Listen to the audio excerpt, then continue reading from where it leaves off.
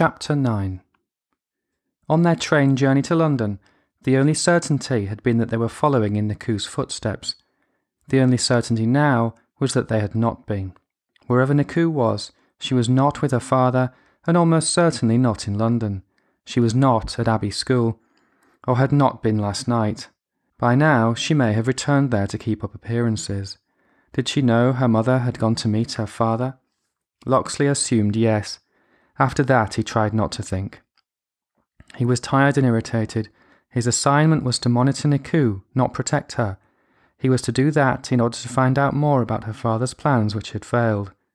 They knew nothing more than when he had started out, and clearly the danger was increasing now that Hayek père was in London. Locksley tried not to think for a few minutes. Their train flew across the M25 motorway, the road intended to save 1980s London from itself. It did so, but sacrificed itself in the process to become a logjam cutting out the heart of Middle England. They flew into Gerrard's Cross and out again, heading north and west to the Chiltern Hills. "Maria, would you be so kind as to go directly to school and confirm whether Nikoo is there?" She nodded.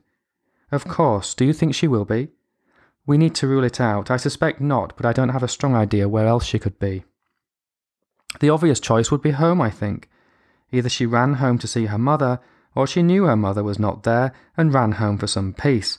She's had a tricky few days." Locksley accepted the logic. It made perfect sense and therefore seemed unlikely. He was trying a new strategy now. He had made the basic mistake of being so certain that she was running to London that he had not properly thought about other possibilities. His patch was these hills. Spanton could muster any number of people to watch London, but now that Sam was gone, he, Locksley, was the only person in this area. Recruiting Maria to help seemed absolutely normal, especially if she was working for the other side or, heaven forbid, Hayek himself. "Call me on this number in 1 hour," he told her. It was the phone at his cottage in Great Missenden. Whatever else happened, he was going to shower and change clothes. If they didn't find Nikoo before lunchtime, he was going to sleep as well. An hour later, after Locksley had settled Maria in a cab at the station, grabbed a second one for himself, and washed off all the mistakes of London, the phone rang. Nikoo was not at school and had not been seen since the previous afternoon. He put the phone down, turned and made towards the kitchen. As he reached the kitchen, he stopped suddenly in the doorway. He sniffed, he turned, and looked back into the small lounge. His eyes scanned the room just as carefully as they used to scan Sam's sheds. After a few more seconds, his eyes came to rest on the remote control for the television.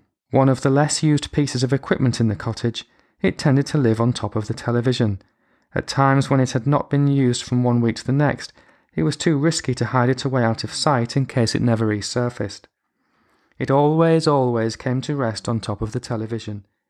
And yet today, it was on the side table next to the chair in which Nikoo had sat when she was under house arrest. It was exactly where he had discovered her when returning to find them watching Countdown.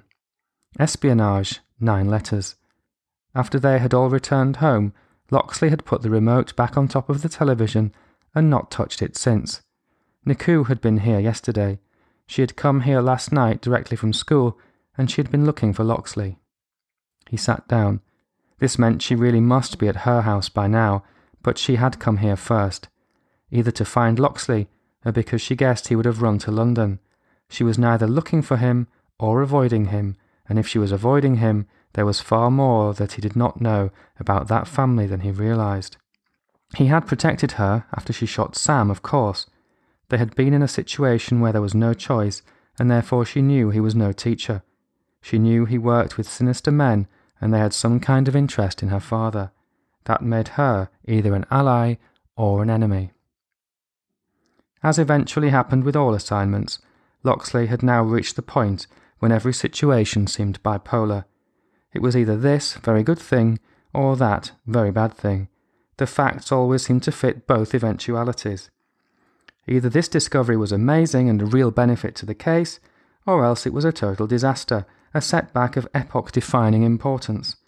Nothing was grey, nothing was balanced, black or white, and sometimes, he felt, both. Nikoo was either looking for him or hiding from him. As these thoughts raced through his exhausted mind, he passed out on the sofa.